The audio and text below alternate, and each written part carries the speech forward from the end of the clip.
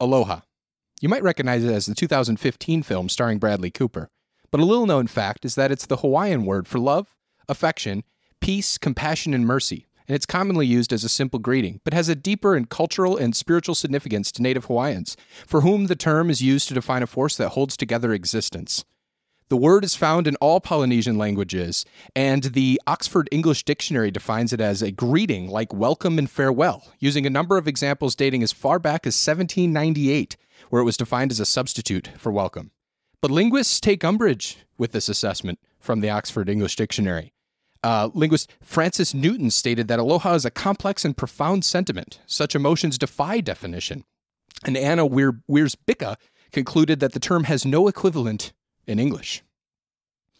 Now, the state of Hawaii introduced the Aloha Spirit Law in 1986, which mandated that state officials and judges treat the public with aloha. And today on the show, we hope to treat an old returning friend and a brand new friend to the same aloha spirit as we drink Big Wave Golden Ale.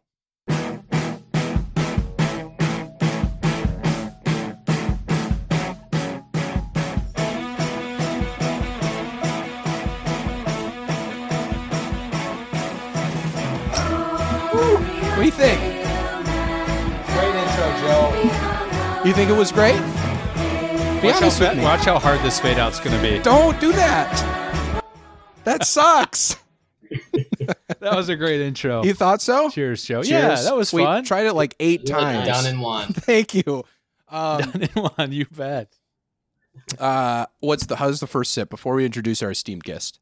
I like it. Oh, it's sweet. So, of course, Cold Cans Heads will know of another Kona Brewing. Cold Cans Heads. Cold Cans Heads. What do we usually call them? Cold Cans Nation. Oh, yeah. Cold Cans Nation. Well, that's different. That's two different We have things. merch Not pending. all Cold Cans Heads are part of Cold Cans Nation. Oh, it's a very okay. elaborate citizenship process. Understood. Okay. They'll know that we had a former Kona beer as our number one beer. Yeah, Longboard Lager reached Longboard number Lager. 1 a long time ago because Yes. of fond memories of Hawaii.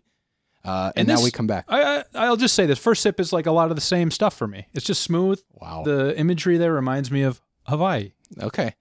I thought the first sip was much sweeter than Longboard Lager. I've had Longboard Lager recently. Nice. This is good. I haven't had many of these. Golden ales are always good. I never pick one up. I don't know why. It's like a hot summer day thing, and it's dreary February. But this is bringing me back You're to like a hot summer day to me. Wow, that's very nice of you to say. Should we introduce our guests or just kind of stare at them through this Zencaster video feed? We have, as I mentioned, a recurring guest on the show, an old friend, a dear friend of ours, and a brand new friend joining him from the City of Angels, Los Angeles, California. Alex and Evan are joining us today. Thank you, boys, for joining us on the show. Hey, Thank thanks you for having us. for having us. Yes, much appreciated. Can you tell me why we always ask our guests to tell us a beer that they want to do? Can you tell me why you chose Big Wave Golden Ale? Sure. I mean, it's right in the name. 2 words, Big Wave. It's kind of it's sort of my aloha. Right. That's good stuff. There's no English I don't- phrase for it. Yeah. I don't know. I have it's sort of a beer to me that I'm a beer guy. I would say, I guess I've never ever said that before, but I guess I am. And You're on the you know, record now. I'm on record, and the Big Wave to me kind of sort of in a way stands alone weirdly, and it might have been the way I was introduced to it or something, but I think of it as its own thing. First of all, I didn't know there was a thing, there was a golden ale. I didn't know that was a genre of beer, and I thought it was just like a funny thing that they decided to call it golden ale, and it's very fitting for what it is. And later I found out, of course, there is a golden ale variety. Right. But yeah, I don't know. It's unique to me. I feel like it, I never had it until living in California, and it's a very, hit the beach, Sure. Yeah. I mean, It's- I can remember the first time that I had it here. It was you introduced me to it because it was at a party at our friend John's house. And you broke out the Big Waves and I had some and it was like, this is really fucking good. Sure. It's and I don't like golden ales actually. So this was a surprising one. For me. What normally turns you off on a golden ale, but turns you right on to this one? Honestly, like I think they they leave a bad taste in my mouth. Oh, okay. It's that simple. It's just like something like too sweet about it or something like that. Sure. That doesn't feel like a beer to me. Yeah. Yeah, In general, ales, like they take liberty with describing themselves. Like an amber ale and a red ale to me are very similar. A golden ale and like a blonde ale can be very similar. I think those are the same thing. Yeah. So as I was saying, they're kind of taking a liberty saying like the specificity of golden ale can be interpreted however you want. It's a light, kind of sweeter, forward-facing ale. I like it. It's good. Yeah, Smooth. it is good so far. Like you guys said, to be perfect on a beach day or something like that. So, Alex, do you consider yourself a beer guy as well, or do you typically drink something else if you're drinking alcohol? Remember, you're on the record. Not. I do not. I cannot claim that I'm a beer guy. Wow. You know. So you're. I go ahead. Oh, I was just going to ask if you're on the show just purely for shameless self-promotion, or we really need to be plugged. We have 2 followers on Instagram. Yeah. Anything else? Anything helps. Yeah. Anything. There are 15 people in rural Wisconsin listening that will all follow you on Instagram as soon as this episode drops. Great. And if they want to send just money, honestly, just money helps too. Sure. Direct donation would be great. We'll leave the Venmo in the show notes after the. Right. That would be our only plug is our Venmo. I was going to do a joke about Big Wave. Well, I want to send a big wave to our friends down in Los Angeles, and then I didn't do it at all. You should have done that joke. Well, I didn't. Like you just did. Well, I'm glad you did. We'll edit this together. I want to send a big wave to my friends Alex and Evan down in Los Angeles right now. Am I right or am I right? Hey. That's pretty good. Cowabunga. Cowabunga. Yes, indeed. It does occur to me that big wave could be a synonym for aloha. That's what makes this thing different. Like now, I appreciate using the word synonym because most linguists would tell you that there is no direct definition, you sack of shit. Aloha. Is there a means direct something definition for a wave of the hand, though? That can't be described, the feeling that gives somebody. that it evokes from a good friend across a choppy Zoom call. Yes. There's just nothing better. Nick, you were scrolling on your computer. You were about to say something, and I was cutting you off. I apologize. That's the history of cold cans. That's what each episode is. And those things fly right out of my mind. Okay. So I don't remember. You didn't have anything planned. I will ask about the Bradley Cooper vehicle. Did you actually watch the film Aloha? No, I didn't. It's Bradley Cooper. Who's Rachel McAdams is in Rachel McAdams. Okay. Yeah. I think it was a colossal flop. Do the Hollywood boys have any take on Aloha? I would say that we both know a good amount of movies, and I have never heard of Aloha. Yeah, Bradley Cooper. I'm surprised I haven't heard of it. Honestly, it sounds like because we're both big Cooper heads. So yeah, the Cooper crowd, Cooper crazies, the Cooper crazies. Yeah, that's pretty good. Aloha is film. This the one that Emma Stone got in heat for because she plays a half Asian woman? Yeah. Oh, now I remember it. Oh, okay. It was Barry. That is that one. Got it. Okay. It got 20% on Rotten Tomatoes. I'm going to continue without disabling the ad blockers here. Meandering and insubstantial, Aloha finds writer-director Cameron Crowe at his most sentimental and least compelling. So, not Cameron Crowe directed We Bought a Zoo. Oh, did you the like Matt We Damon Bought a Zoo? Vehicle. Of course I love We Bought a Zoo. What do you guys think about We Bought a Zoo? Now, we asked the hard-hitting questions on Cold Cans. I'll say this about We Bought a Zoo. I didn't see the movie. I don't plan on seeing it. But, it's the only reason I know what it is the title. And because it's literally, right, an article, like a, post 2013 article title. Yeah, it is. It totally is. Like, that's what it is. Yeah. The title means a lot more than the movie itself. The title is the movie. Right. Yeah. Okay. No, you're right. It's like a New York Times person. Yeah, it's like We Bought a Zoo. Here's what happened. Right. Yeah. That's all it's missing. Here's what happened. But it's honestly, it's a great title because not because there's anything artful about it, but it travels. Like that title, even if you are not anywhere near the demographic of that movie. Absolutely. We all know about zoos, and we all know about the concept of commerce. You merge those two things together, one might find themselves buying a zoo. And it's a mathematically perfect title. Yeah. Now I'm intrigued. Honestly, it's a situation as well, which, gets me thinking, who's part of this group that bought this zoo? Right. and it's fun for the whole family. That's right. We know Damon's in on the action. We know that much through the top billing of the poster. Right. But who else is we? Yeah. Who else bought the zoo? Now, maybe the whole community bought a zoo. Only Cameron Crowe knows for sure, because I certainly didn't see the film. How's this beer going down? Yeah. How's the BrewDog? I still am loving it. It's not too sweet for me. Now, Alex, I think that your opinion on the matter is basically as compelling and as insubstantial as the 2015 film Aloha. Since you said you're not a beer brat, what are we saying? Beerhead, beer can crew. I don't remember. Anyway, so Evan, I said beer guy, and the only guy. reason I remember that is because I've never said that. I would never say that. But I went ahead and I did. So Evan, as the resident beer guy in the room, how's the big wave going down a few drinks in? Oh my, it's going down smooth, and it is going down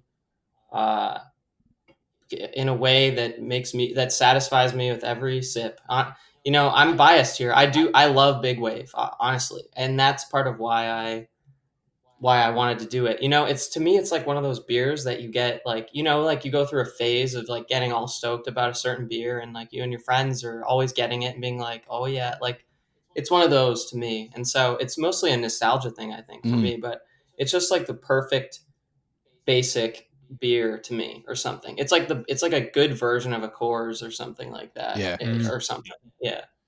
Yeah, I went through a Rolling Rock phase with my friends in college of like, we thought this beer was great, and just that was all we bought. So that's nostalgia for you to this day? Right. And this beer's way better than Rolling Rock. Yeah. So, my nostalgic beers are all like light beers that I don't ever pick up anymore. I'm not going to drink a Busch Light in any situation in my life at this point. So like, honestly, the closest thing 8 years in is what I was drinking before we started this episode, a Rainier beer, Pacific Northwest. Oh, you love your Rainier. Institution. Yeah, I love Rainier. It's a heavy beer, so it packs on the calories for absolutely no reason whatsoever. Is it a heavy beer? How many calories are in it? Oh, do you know? Well, north of 100, my friend. I don't know. I did not know that. It's not. Can we talk about why don't beers have to list the calories that's in it? Yeah, they're like no nutritional things they have to list by law. I think they only have to put ABV on. I have no idea why. No alcohol products? Put it on the case? That's funny. I never even hack. It sucks. It does. I don't think any alcohol products have to. You just want to know. I don't think that the closer you look at the can, the more one will emerge. Yeah, we're looking. Yeah, I'm both reading over here. I'm reading the can, and I noticed something on it, by the way, which is that it says "See bottom for canned on date, mahalo for recycling." Oh, wow. That's fun. The mahalo. Now, what does mahalo mean, Joe? Mahalo, weirdly enough, the I'm Cameron looking here. Crowe of the Cold Cans podcast. Please tell us. That's really well done, because I was going to do a sequel to Aloha, but you beat me to it. Mahalo actually means the same thing as Aloha. What? They both, you can't really describe it. It's sort of a feeling. You have to kind of feel it. You kind of have to be there. Or maybe it could be evoked drinking a Big Wave Golden Ale. Wow. Aloha in a can. And now he's reading that right off of his phone, folks. Yeah. That's a true definition. No, I have a picture of a crop-cutted Bradley Cooper here. So he like kind of eschewed one of the signature staples of his entire career, which is his wonderful hair. Oh, sure. And just like did some shitty cut in Hawaii. It sucks. The whole thing sucks. And all I did was read the Rotten Tomatoes consensus. You know, a big plot point there is that he's losing his hearing throughout Aloha, so he can't hear people say Aloha anymore. He can only feel it. Yeah. And that similar to one of my favorite movies. Which is?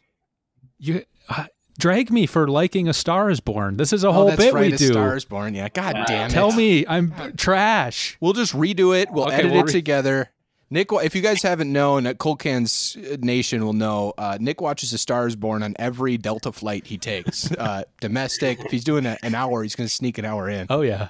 I actually did. I walked to the back of a plane on a flight. Where were we going? Do you remember? Oh, man. Good question. Vegas? Yeah. I guess that's the only place we've gone to together. We went to Hawaii together. Together. But it was more recent than that. Was it back to us? We did. We went to Hawaii together. It was a lovely time. Like 6 years ago. It was like right when I moved out to Seattle. It was a ton of fun. That was fun. But we were going on a plane trip somewhere together. Maybe it was even just back home. I don't know. And I walk past Nick, and he's bawling. He's completely, he's in shambles. Is that true? It is true, is it not? You were crying when I walked past. Maybe this is just was my I memory. really? Okay. Yeah. Because I think I did tear up during that film, honestly. He was on a watching- flight, too. So I'm not Yeah, like, 4-inch I'm by not trying to 8-inch version deny of- that, but I didn't remember if you walked up on me when I was crying. Oh, or I not. caught you, baby. It is a tearjerker, and I will say I really like that movie. And Evan's given me a little bit of shit for it. Have I? A little bit.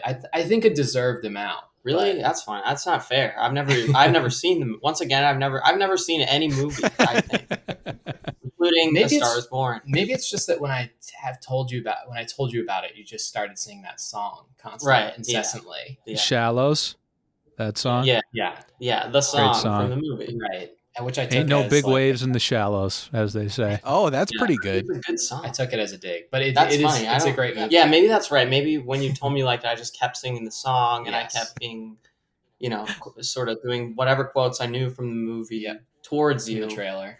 just as if you were part of that. And yeah, Sure. I can see how that was. Do you just Yeah. go on Wikipedia and look up sort of best quotes for all movies so that you're able to kind of contribute there? And because I mean, I do the same. I only watch TikTok at the moment, Right. and Then you don't have to watch the movie. So Right. I don't have to check that off anymore, baby. I wake up, I peruse Wikipedia, I learn about the world that way. I watch some TikTok, and I go to bed. Wow. That is healthy. That's a healthy lifestyle. Yeah. And the only thing that can make it healthier is capping that day with a big wave. Yeah, That's big right. fan. Hell That's, yeah. that's goddamn right. Hey, Did speaking of TikTok, go ahead. Well, I was just going to say, did you guys happen to see what the ABV is when you were looking at the cans? Because I wasn't sure what that was yet. Do we know that? Let me grind this thing to a halt by Yeah, asking please. about the. There it is. I see it. What is it? 4.4%. 4.4. Oh, wow. Okay. So that's pretty light It's very for an light. ale. Yeah, Wow. that's pretty good. Now back to TikTok No, segment. no, Sorry, I'm really Joe. happy that we had like the momentum going, and you stopped for that we could do an investigation of the ABV. TikTok, so here's Nick and I wanted to bring this up to you two specifically. We recently did a writing retreat. I personally have been working on a book for years now, and I'm on like the 4th draft of it. Nick is drafting I was up a making very TikToks. well, this is what I was going to say. Nick is drafting up a very exciting idea that I'm not sure you want to reveal yet, so I won't bring it up. Thank you. And it was a lot of fun. We just sat in a cabin and drank beers and wrote. But also, unfortunately, we were like, we're going to unplug. We're going to use this as a time to write and to drink and to hang out and look back on this. And I don't think I've ever been so plugged in my entire life. We were on like TikTok and literally like unironically on it. Because we were talking about how much we wanted to unplug. We were dialed right in, did much less writing than we thought because we had to understand TikTok. And you have a deep knowledge of it, as far as I understand. I don't have a deep knowledge of it. Were we on TikTok that much? We were talking a lot about what it would take to like make quick money on TikTok rather than pursue creative happiness. Sure. It's yeah. You guys have any writing done? Or We did. I think we wrote. Yeah, we tried to do some like, block off 2 hours, have to write during that time sort of thing. I think what screwed us over the most was the fact that there was NFL on that weekend that we wanted to watch, playoff Packers football. It was a good excuse not to write. And there was a television there, and we were plugged in. That's We what were I'm saying. plugged in. I No, was you're not watching wrong like about NFL pregame shows. I didn't want to watch that. And there I am watching Terry Bradshaw, star of Failure to Launch. Wow. Oh, wait, that's not Bradley Cooper. Damn it. I thought I was going to be able to tie that together, but never mind. It's okay. No, we got some writing done. I am trying to write a new character in my book because it was missing something. And I've been doing that for a year plus now. And I actually, because of kind of talking through it with Nick and being there in a cabin together, was able to kind of generate the start of that. And I wrote the first chapter for her character. And that's great. It's been Is it one of your Cold Cans characters? it is, yeah. It's one of the everything in the book is Intern part of Brian. Cold Cans Nation. Yeah, intern Brian. Oh, we have Cold Cans characters coming up. We have a segment coming up very shortly for That's you boys. right. So. We do. Yes. But speaking of writing, Yeah. you guys Yeah, you guys. go. No, yeah, I feel like the last time I was in LA, I met up with Alex. We went to a diner, and you were telling me about some stuff you and Evan were working on. That's right. Yeah. I mean, I don't remember what it was, but You don't remember what we talked about? You know, I don't remember you ever visiting me here. No, My name is I Nick. think we were talking about the thing that we were editing this week, which is a short that we're working on right now, which we wrote like 2 years ago now. It's just been a very long process, but yeah, we're in the final editing stages right now. Hell yeah. Yeah. But we do write together. Yeah, it's great. Did you guys write together at all, or was it your separate projects? We bounced ideas off of our separate projects together. I think that helped us unstick from where we were. And so, yeah, that was good, but we didn't work on anything collaboratively. That's what's so fascinating. Like, I'm more interested to hear like what your favorite collaborative part of your process has been. Like, if you're writing and now you're in editing and everything in between, like, I'm sure you each have individual like things that you draw attention and strength from, and things that you kind of dread doing as part of that process. But what do you like working on together the most? For sure. I mean, I definitely think we every stage of it, I think we have a good time. But I think definitely the writing is the most free period, because there's just no restrictions. Nothing's gone wrong yet. Yeah. Right. Like, none of the realities have set in of the production. Yeah. And it really is like what you said, like you get to bounce ideas off each other, but you know, in this case, you're just bouncing ideas off about the same project. So it is really nice to be able to do that and to kind of like climb that mountain together and reach those big breakthroughs, those big ideas, those big waves. Yeah. Yeah. Big waves. That's cool. Yeah. For context for the listeners, like what types of stuff are you guys writing together? So like typically we do a lot of like kind of, I guess like thriller, like drama, kind of like surreal, I guess stuff. I don't know, but it's funny because we're both like big comedy people, and but we just like lean into doing these things that are not really at all comedies. Yeah. And we want to do some more comedy stuff after we finish this thing that we're working on now that we're editing. Yeah. But yeah, typically that's kind of the stuff that we do is sort of that kind of thing. So somehow we found ourselves working on 2 back-to-back long projects that are like emotionally, I would say they're emotionally intense short films, even though we really are like comedy people who want to do comedy stuff. Know. So it's just kind of funny how we found ourselves in that situation. Yeah. I have this. So I spent the last few years writing a sci-fi book, which is like too serious because I also really like comedy. I like watching it. I like making it. I like everything about it. Right. And but I find like if I had to put that into words, I was thinking about this recently. For me, the struggle is comedy is easy when I'm sort of reacting and am in this world. But when I have to kind of put myself like in the novel form of a fictional world with fictional characters and settings and events that I'm putting them in, I then find hard to like make a comedic moment from that because it feels like disingenuous. Like I'm like, I made that happen. It's not funny that it happened because I wrote that way. Right. There's something in my really good point. Yeah, there's something in my brain that like doesn't click in that same way that just doing this sort of even this podcast where we're reacting to each other in the world, it's easy. It just kind of flows. But when I'm making it, it's like, what? I'm going to make them tell a joke to each. Like I'm going to have that one set up the joke to this one. That there's something wrong there or difficult. Do you feel like in like real life or real interactions, if there's like a serious moment that's kind of fraught, do you like cut it with comedy at all, or is that not really your style? It's a defense mechanism, so I don't have to confront any truths. So you do that typically? I think unfortunately, comedy? Yeah. Okay, yeah. No, I mean you can translate that into your writing as like an outlet. I think if you know. I have found, and maybe you guys have the same thing. I found that in subsequent drafts, it's a lot easier for this reason. In the first draft, it's hard it's hard to make comedy, and then you set that aside for a while, you come back to it, then it's suddenly like a real thing. That's a thing on the page, and then I can riff on it like this person, exactly.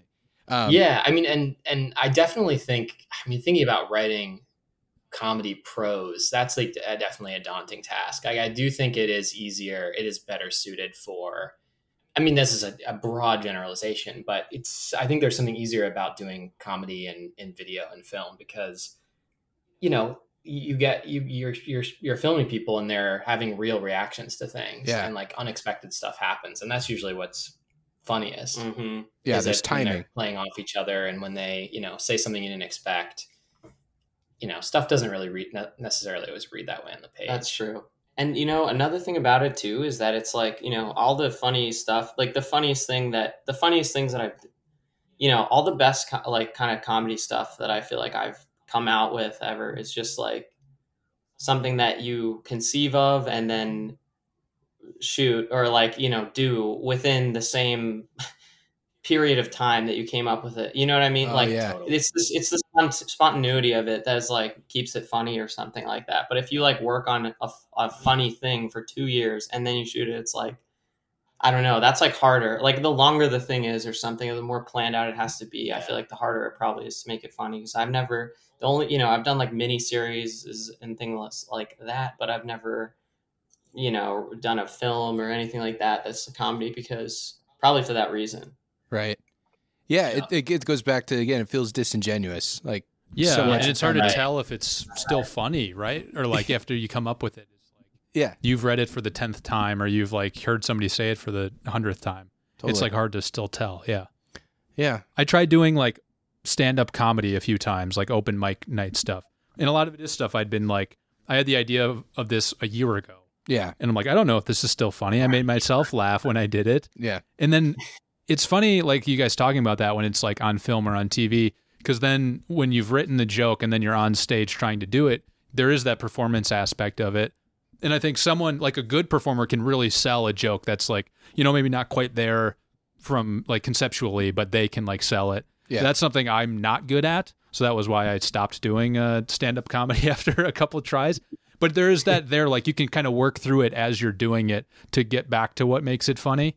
I think I've seen people do that before on a stage, but I myself have not been able to do it. I'm just going to pause you there and tell you that you can make very mundane things very funny. You have great timing, and you have thanks, Joe. You're a natural comedian, so you don't have to think too hard about whether the but joke. But you never has saw merit. Me on stage. Certainly not. That's all on purpose. He's got you there. I honestly though, I mean, it's funny that you say that because it's like knowing people who are stand up. I mean, we both know people who are stand up comics, and it's like nobody is funny on stage after 2 or 3 times doing it. Like it very much does seem like a practice in failure. And the people who are good at it have just bombed 15 times and they're finally ready to be funny. Yeah, you're totally right. You can see, what do people laugh at? Like when I do it this way, or like if I change this one word. You're totally right. It's just like getting back at it. And I would imagine that the nerves too, like at the first shows, are just like absolutely all encompassing. Like you can't really pay attention to the craft of it while your hands are shaking and fucking. No, for sure, yeah, for sure. Right. That's like probably the biggest adrenaline rush I've maybe ever had. Trying to do stand-up comedy just at like a random Wednesday open mic night too. So I think that's totally right. I couldn't even think about how can I even shift this to make it funnier. Yeah, but it feels like and I won't learn from this and I won't go back and try it more. You shouldn't. By all accounts, you suck.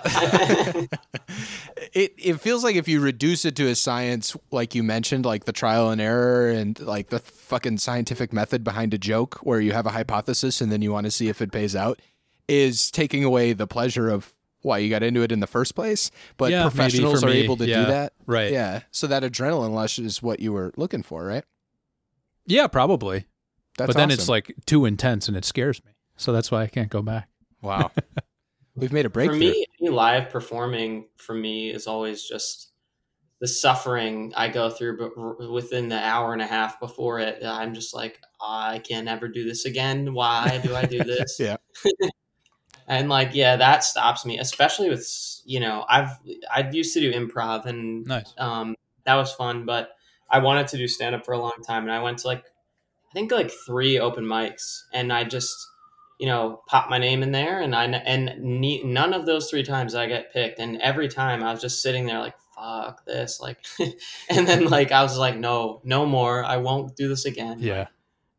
Yeah. Right. They literally pull your name from a hat, right? Yeah. It's like, that is so torturous. It's tough. Yeah. And then the people that have been coming to that open mic for years get their names at the front, like as they maybe should, because they've been committed to it. But I went through that same thing. You go, you're like hyping yourself up to like finally put your name in, and then it's just never called throughout the night. Jesus Christ. That's demoralizing. They should just pull them all at the beginning of the night and just tap and just tell you, like, you're not gonna be on, you know? I think they do.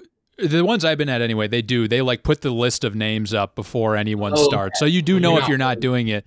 But like in the lead up to it, you're supposed to like get there early to put your name in and stuff like that. Right. And then once that sheet is posted, then you're like, oh shit, I'm not even going to go up tonight.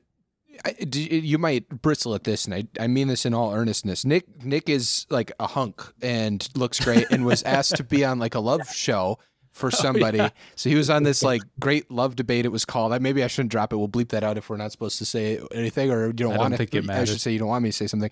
Did you find that to be a lot? Because it wasn't entirely you. It wasn't. That's a good.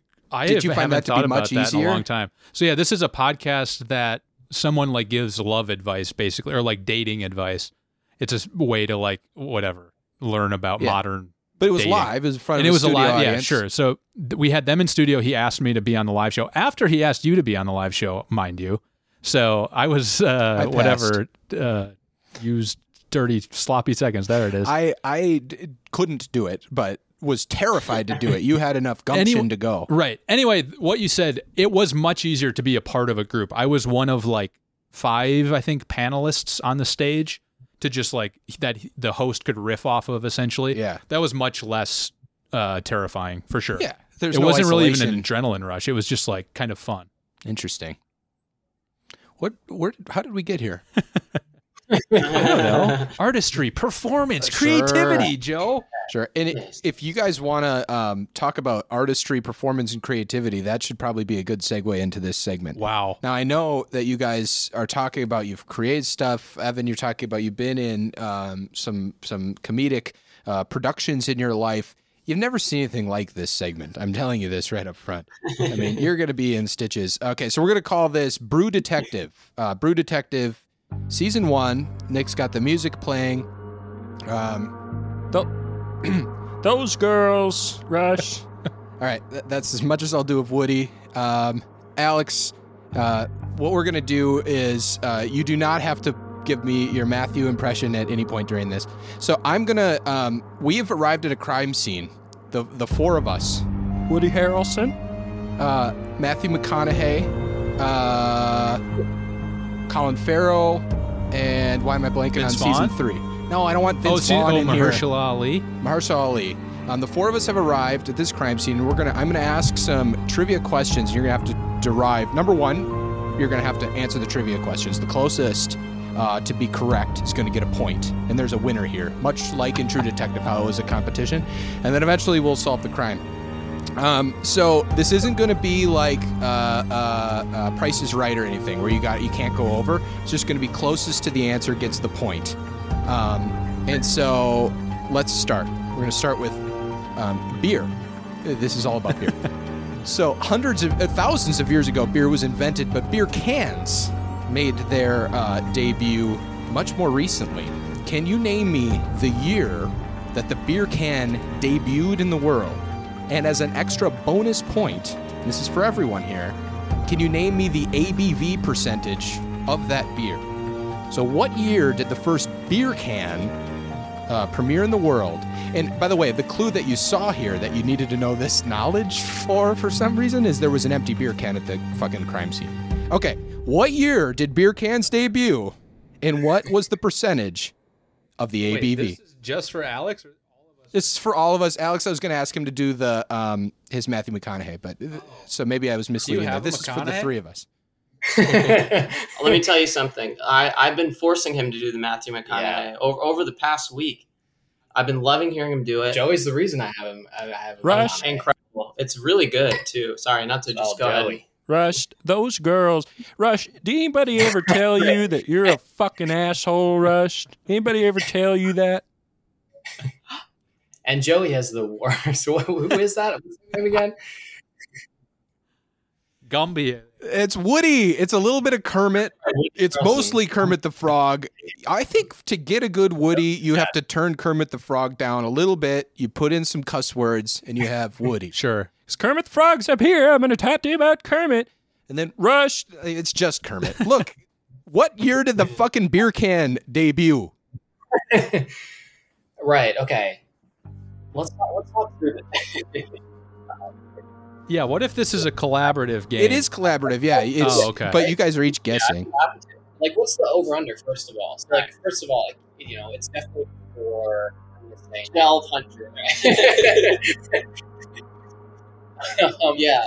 It's got to be before, like, 1950, for example. That's right, because Mad Men Don's like cracking beer cans, pull-offs. Right. I'm gonna guess. First of all, I'm gonna guess generally it's in the 1800s, but we're gonna get to it here. Okay. I'm thinking second half of the 1800s because that's when they started shipping and dipping and whatever else they were trading. Riding those waves. Shipping, maybe. I'm not sure dipping happened in the 1800s. Right. I'm okay. Also in a can. All right. I'm gonna guess. I mean, I don't know. And I feel early 1900s personally. You do. So maybe we should average wisdom of the. That'd be good. Nick, do you want to? Can Nick weigh in on this? Does he know the answer? Nick does not know the answer. I don't know the answer. I would say, like, why? We'd have to think of like there being a big enough brewery to need to can beers as well. So like when that would come about, which I'm trying to think of. Yeah, I think that's more of the like early 1900s. When big breweries started popping up, even that. Right. Yeah, it's tough. I was going to say, that I had a date in my head, but after you say that does push it for sure. Right.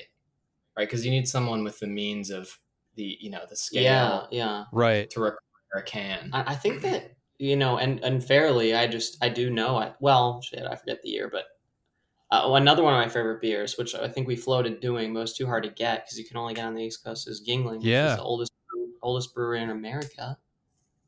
I think. Oh, is that true? Yeah, but I don't remember when they were established, but I think it was the 1890s. Was it? Okay.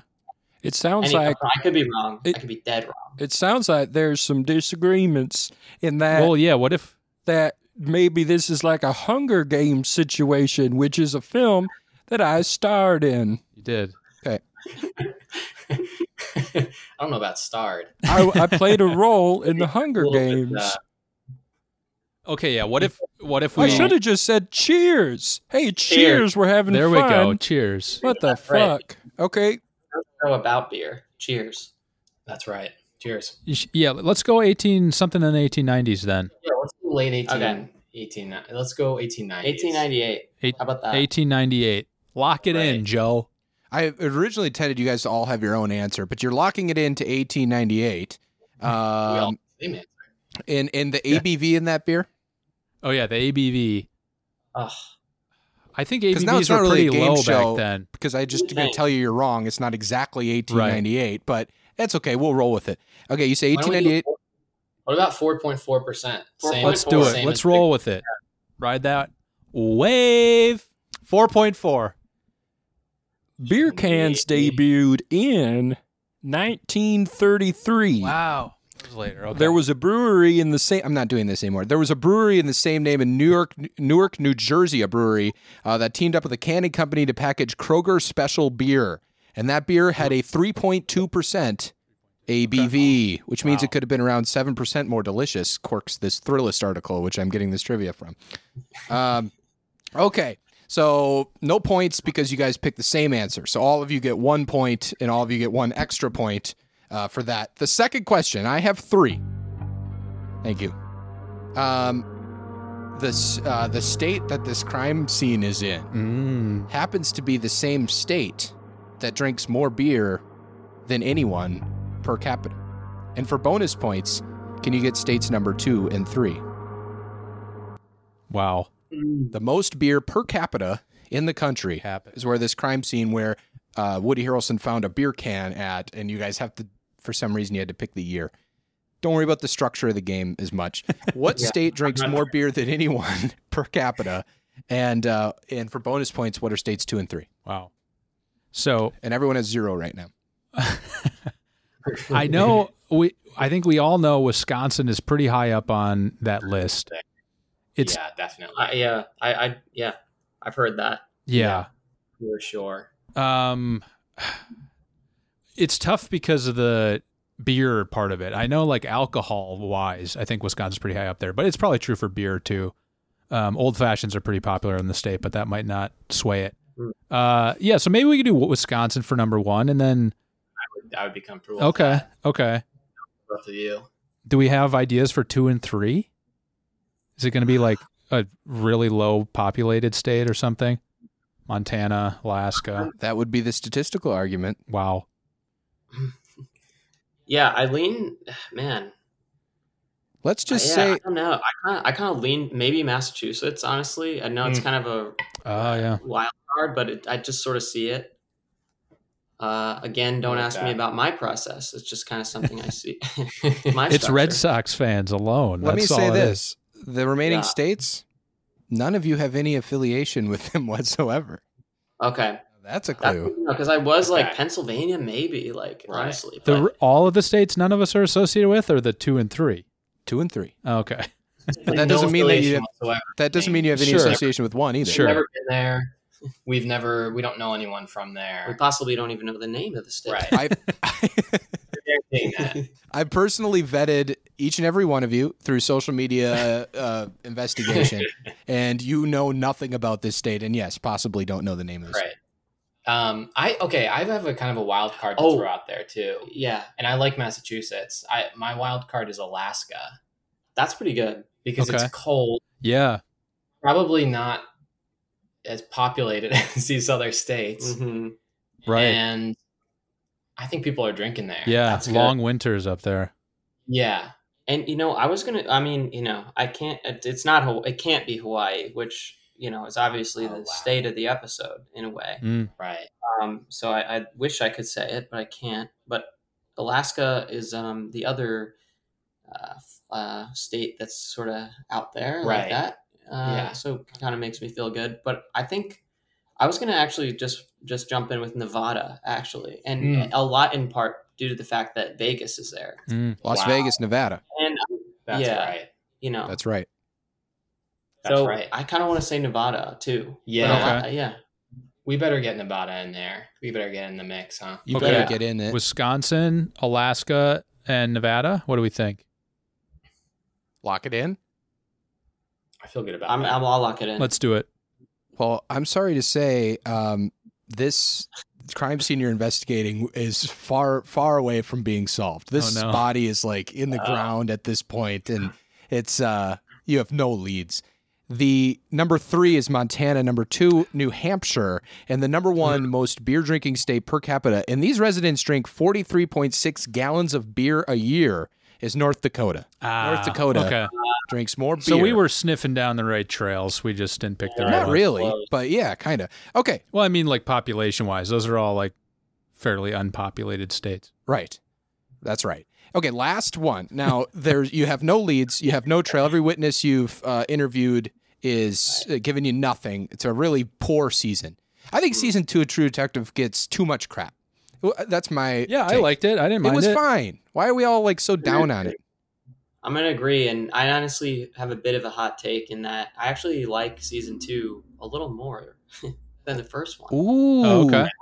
I'm not ready to defend it. It's been a while since I've seen it. So I wish I didn't say it, but you know what? I'll say it. It's just I love gut season feeling. Yeah. 2. I just think This is a career killer. Season 1 is very good. And if I watch them again, who knows what I would think. But whatever. season I 1's a don't little get it. meandering. I think everybody fell in love with that one shot take Right. episode, which was a lot of fun. But Right. yeah, Great. 2 was good. 2 was good. I liked and 2. 3 was great. I liked 3. I think where the misstep with 2, if I can even call it a misstep, I think the thing that made it less accessible was that there were a lot of characters. It Mm. was hard to know who you were supposed to identify with. That's right. Mhm.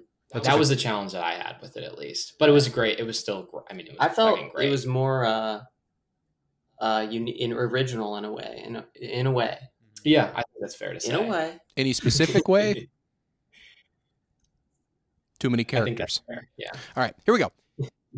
Third and final question. You've got none of them right, and you haven't, frankly, been close. Okay. Every craft beer brewer in the world, if you add all of their employers up, there's 121,000 employees. I said employers, I meant employees. So 121,000 employees in the craft beer industry in the whole world. The largest beer conglomerate in the world is Anheuser-Busch. How many employees does Anheuser-Busch employ? And I ask this because you're at an Anheuser-Busch facility, so you do have a clue. It's a pretty big clue. Pretty big. That's good. That is good. Okay. 121,000 in total for all. You said craft breweries originally, right? But 121,000 total employees in the craft beer industry. Anheuser-Busch, the world's biggest conglomerate. How many employees do they have? Oh, got it. What counts as craft exactly? Is there an exact definition for that? Not that I can see in this Thrillist.com article. I don't know if there's an exact definition, but like it is interesting because like AB InBev bought Elysian Brewing out of Seattle, so which was Nick once is a onto craft something. brewery, but it's hard to know if it would still be considered it under that. You're a regular meth.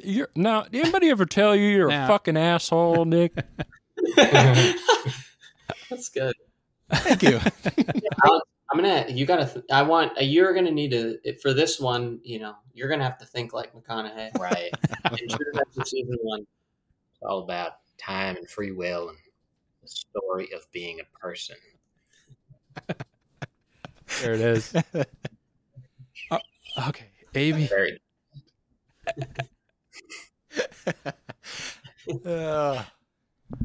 Yeah, I don't know. Okay, here's what I'm. Can I just lay something down Lay it here? down. Lay it on me, Rush. But I'll tell you this: those girls didn't ask for this. Here's the track I want to lay down. I think that the way we could simplify this one is, I'm trying to think of this like a detective. Okay, a way that we could simplify this question is probably sales. I feel like sales probably correlate to number of employees. So if we can compare how much we think Anheuser-Busch brands sell versus all the other craft beers, volume wise, like what percentage, I feel like we can kind of extrapolate from that, apply some sort of logic to the 121,000 and get to a pretty close guess. Yeah. After I all do these like years, that. The only thing I'll say is like their brewing capabilities, I think, would mean they need to, they can brew a lot more beer with a lot fewer people is the only thing I would say. Oh, They have these like huge breweries. Subtraction factor once we've applied. Yeah. The, ooh, Rush! I found a clue on the ground. I'm super eager, Woody Harrelson. I found a clue. Anheuser-Busch has, as of 2018, per year makes upwards of $15.5 billion a year. Anheuser-Busch. Wow. Makes $15.5 billion a year? You fucking heard me, Rush. I thought you were about to say, I thought as Woody Harrelson, you were about to say, I found a clue, and it's that Anheuser-Busch has this many employees. And It would have been a better clue. Yeah. Good detective in that case. It never happens. A brew detective. Brew detective. Okay, yeah, no, let's go down that path, Alex. So, okay, 121,000 total in the craft brewing. Yeah. And by the way, I'm going to give you this as correct if you're plus or minus 25,000. 25. Wow. You'll find the body and identify more the than killer. 25,000. Maybe. Right. More. Okay. So AB InBev, certainly has more sales than all craft breweries combined. I gotta admit. You think? Okay, so that's a good right. Start. That's the knowledge. I wouldn't have even assumed that, honestly, but that makes sense now you say it. Yeah. I think that's true. And thanks. Now Joey's giving me a face. I'm looking for another things clue. We've looked at before. I would think that's true. What do they own? Anheuser-Busch owns like let's get some of the big ones. They own fucking everything. Coors, they own, right? No, there's like Miller Coors is a competing. Miller Coors. Yeah, that's a competing conglomerate. Okay, yeah. So AB InBev is like Anheuser-Busch, so Busch and Budweiser. Yep. I'm looking it up. Heineken, I feel. Or no, Heineken's also one of the only conglomerate. that isn't owned. That's right. Pretty much AB InBev pretty much owns everything. Like really? every what do beer. They got? Yeah, they got Budweiser, Busch. What else do they have? I'm looking. I'm scrolling. Give me a second. This is a crime scene. I don't know. Oh, brands. Here we go. Budweiser, Corona, Stella Artois, Beck's, Hoegaarden, Leff, Tenber. I mean, they own like anything you could think of. They own. Stella? I didn't even realize that. Okay, that's good to know because that Modelo, O'Doul's. It's good to know. And Rolling Rock. Also, yeah. So a lot of those are still craft breweries, but if they own them, then so maybe that's not going to be like they have fewer employees per barrel brewed by that much. So it might be around the same amount. I thought more. you guys would take less time at this crime scene. I know. I'm sorry. Okay. What? Okay. 120 for craft beer. There are a lot of craft breweries in the United States, as that number would indicate, but AB InBev is a worldwide conglomerate. I feel like it's got to be more. What do you think? More than 120? Yeah, I'm gonna guess it's more.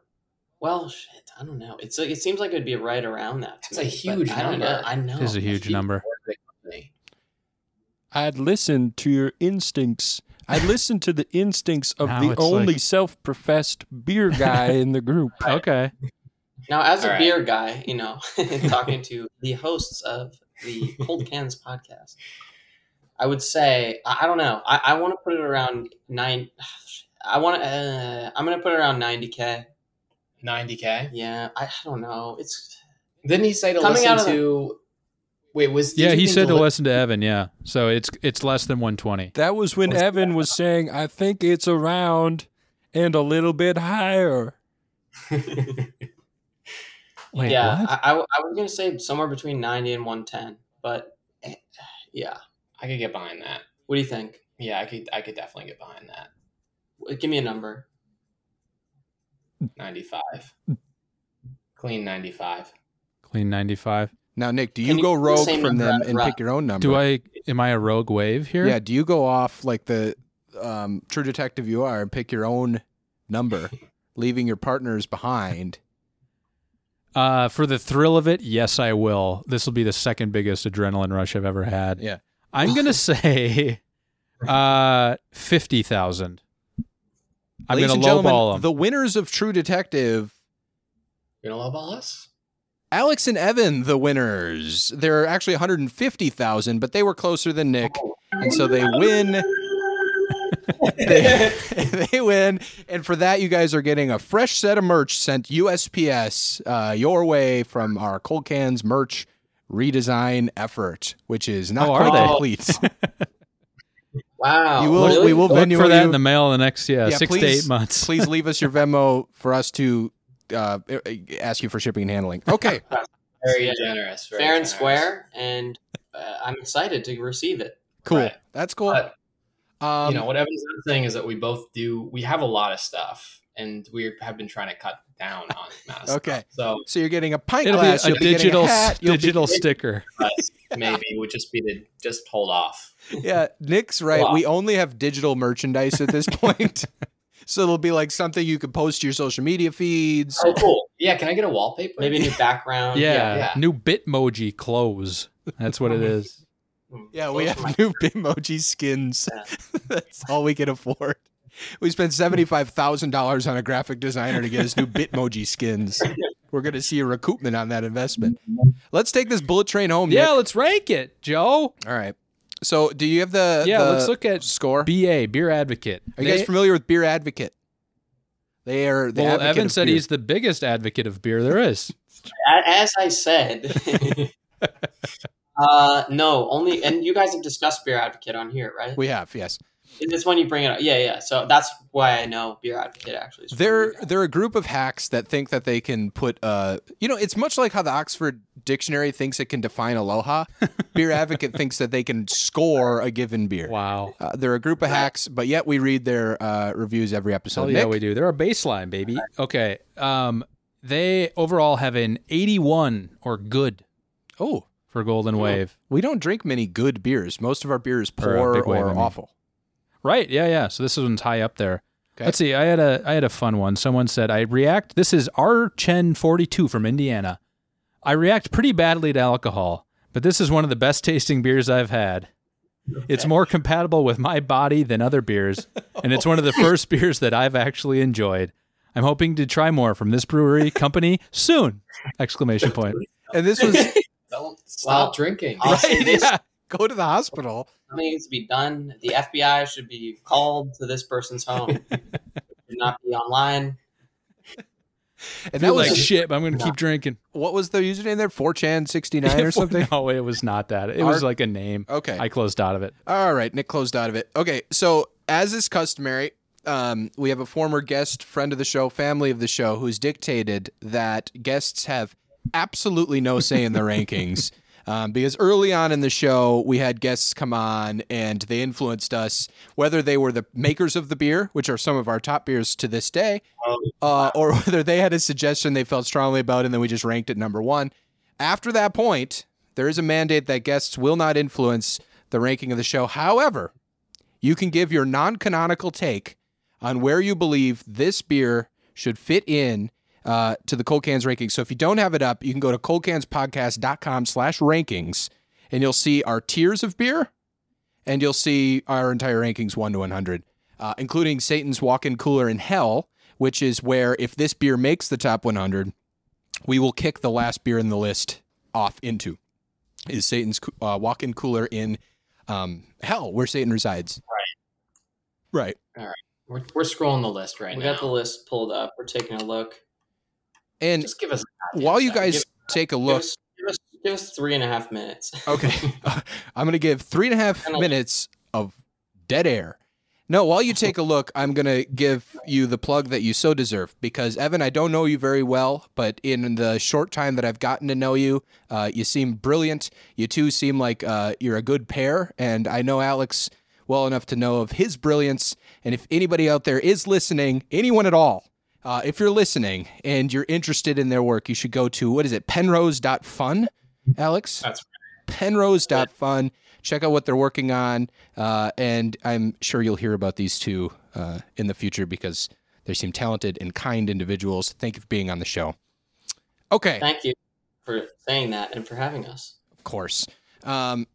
Did they give a ranking, Joe? Let's stop talking about him. He's back. Nick left for a few seconds. They did not give a ranking. We did 3.5 minutes of dead air, and they're about to, Get back. release their ranking now. I can only tell by comparison. Like, I think, where's Blue Moon on here? While they Blue look, Moon. Nick, I had a thought while they're looking. Please. They're from LA. I've noticed in traffic is ticking up here in Seattle. I think people are tired of COVID. And I was talking I was talking to Devin the other day. Isn't it crazy how well we nailed like traffic infrastructure from the get-go? Like there aren't really that many Gecko? Not Gordon It's a Gekko. Geico ad? Or a Oh, Geico. Okay. No, but you know how like the yellow lines, the white lines, even the traffic light, red, yellow, green, the idea of a stop sign, that there hasn't been innovation in that space in forever. And yet it's so easy and clear to understand. Like it seems like we nailed it right away. We don't hit each other. There's thousands of cars on the street all the time. There have been cars Humanity, for society. over a century, right? I know I'm not saying you and I invented this stuff. I'm saying humanity We got may it have bought right. a zoo, but we did not perfect the traffic signals. No, Humanity sorry, keep got it going. right away is what I'm saying. It's so easy and intuitive to understand. We could live in a world where it's really difficult to understand traffic Well, stuff. is it easy and intuitive also because there's so many other people around you doing the right thing? But like they're if doing the someone right thing came because out it's of- easy to follow. Okay. I think we did a good job as a society coming up with how roads should work and look. Okay. Okay. I'll defend you on that. I agree. I think it's almost a miracle to me that it's, I mean, granted there are car accidents. Sure, I'm of not course. saying there aren't. But Sure. Thousands and thousands of them a day. however, I will say that, it's a pretty good system. It's a good system. Sure. A 3 system. And the really, and, living in LA, I'll say that the red light and the green light, those lights are definitive. The yellow light, there's some gray area with those. Hey, this guy is And- speaking my language. Yeah. And honestly, because that is the source of a lot of the accidents that I've seen while living here, is the yellow light etiquette changes depending on where you are, even in Los Angeles, because most of the time it means, speed up. It's zip it. Yeah. Then, people waiting to turn, or they get the short end of the stick. They end up turning on a red light, and sometimes accidents can happen. And I think a lot about this. I've thought a lot about this and how the green arrow needs to become big here. Wow. The green arrow is such a relief when you come to a green arrow. Yeah, it is. Any kind of arrow, red arrow, green arrow, you just know, you don't have to think about it. I disagree about red arrow. My take with red arrow is that there really is not a compelling reason to ever have a red arrow. Like it should either be if it's a red light, it's red. You can't go left. And if your side has a green light, it should always be a flashing yellow. Like go at your own discretion. Right. And then you should also optionally have a green arrow sometimes where you just get to go. You're all good. But why do you... Typically to protect pedestrians, I think, who are crossing that street that you're trying to turn down. That's a good counterpoint. I can't argue with that. But what about the blinking yellow, where we're from, that... I think, is that a town, a suburb, smaller town thing, is the blinking yellow after 11 p.m. They don't have that here, and I feel like that'd be a great thing to get in the mix. Yeah. It's scary. It's kind of like the unmarked intersections in Seattle everywhere where there's no stop sign at either side. Sure. There's just no justification for that to me. We can't throw a yield sign up. Maybe traffic infrastructure sucks. Something needs to be done about this. We have not figured this out.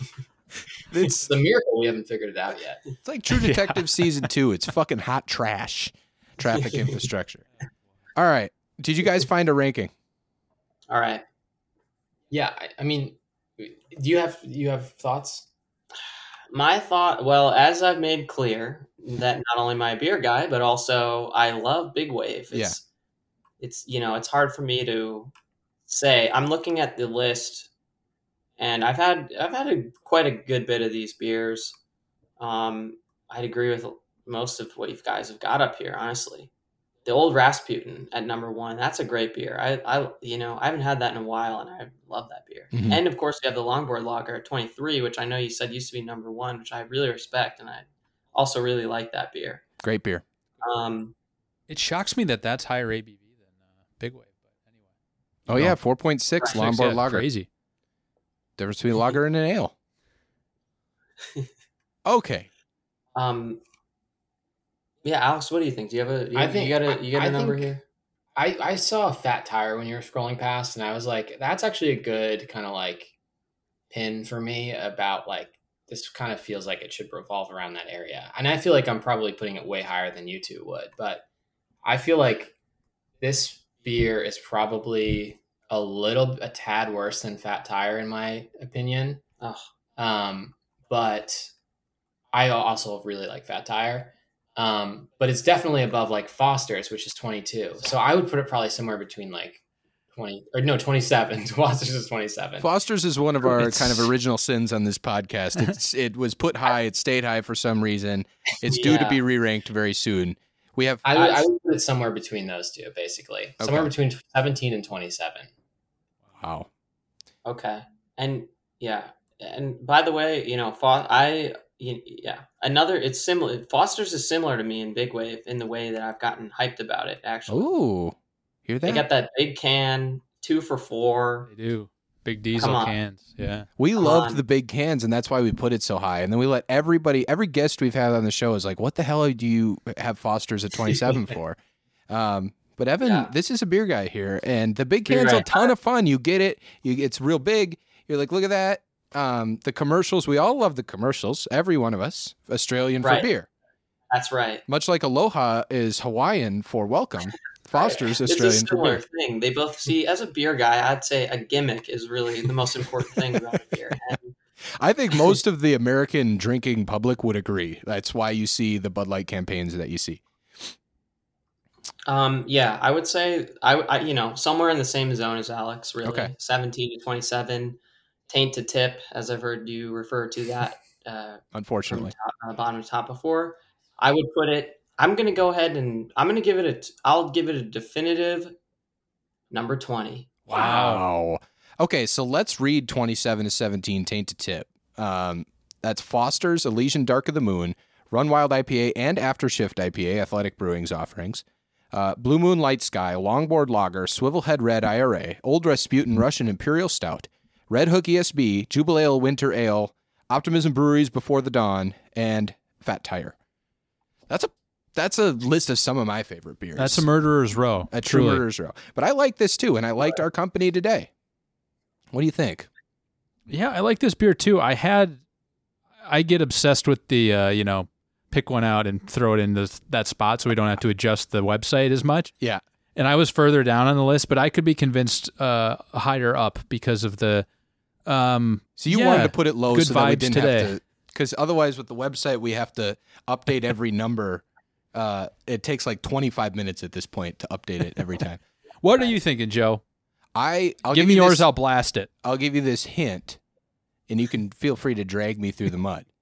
I'm in that same range as them. Wow. So I'm between, and I was actually in that range because they do not influence my thinking. No, of course not. I was in that range to begin with, and I think I know where you're going to put it if you're in that range, and I think we're going to have the exact same guess. The pressure's always on when you say stuff like that, Joe. We've hit it together a lot. Now, we really hit it off as buds? We have not hit it and quit it. We've kept at it. Come on.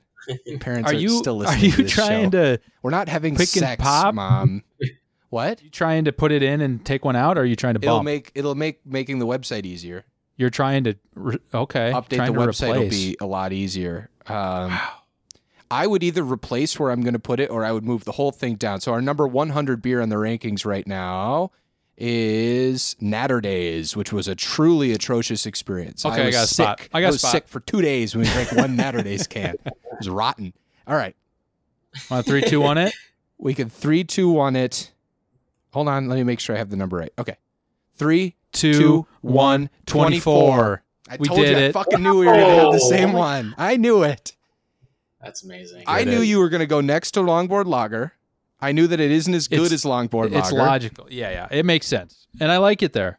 It's very good. That's a top 25 beer. It is. But now, would you take Blue Moon Light Sky out, or would you take Natter Days out? I can update the fucking website. Yeah, no, we should do it right. Let's pop Natter Days off the bottom, because Blue Moon Night Sky or Light Sky, was a revelation of sorts. Blue Moon Night Sky is a really nice drinking experience, guys. It's if you light haven't beer. Have you guys had It's that? a skinny can. No. It's very nice. I'm really interested to try it. Honestly, Yeah, next summer for sure. Good summer beer. They just knock off calories out of a Blue Moon. Otherwise, it kind of tastes like a Blue Moon. But they do it right. It doesn't taste like a watered down Blue Moon. It's good. They made like their own unique recipe for it. So we're knocking off Natter Days. What was the description for Natter Days? I don't even have it here.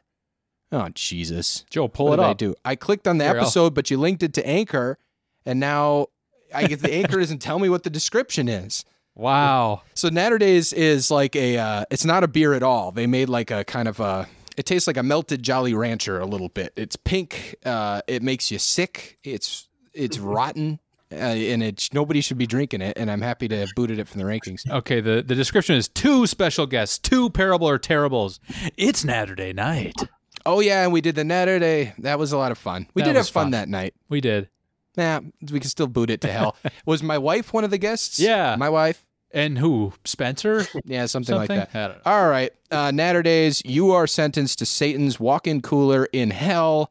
Our new number 24 beer is Big Wave Golden Ale. You bet. Alex, Evan, we greatly appreciate your time. We can't wait to see and read and experience, taste, smell, whatever you're creating in the future. Once again, you go to penrose.fun to check them out and Venmo them your money, quite frankly. That would be the best way to support them. Anything else? Whatever you can. Whatever you got. Everything you got. Thank you, boys, for being on the show. This was awesome. And until next time, take care. Thank you. Bye-bye.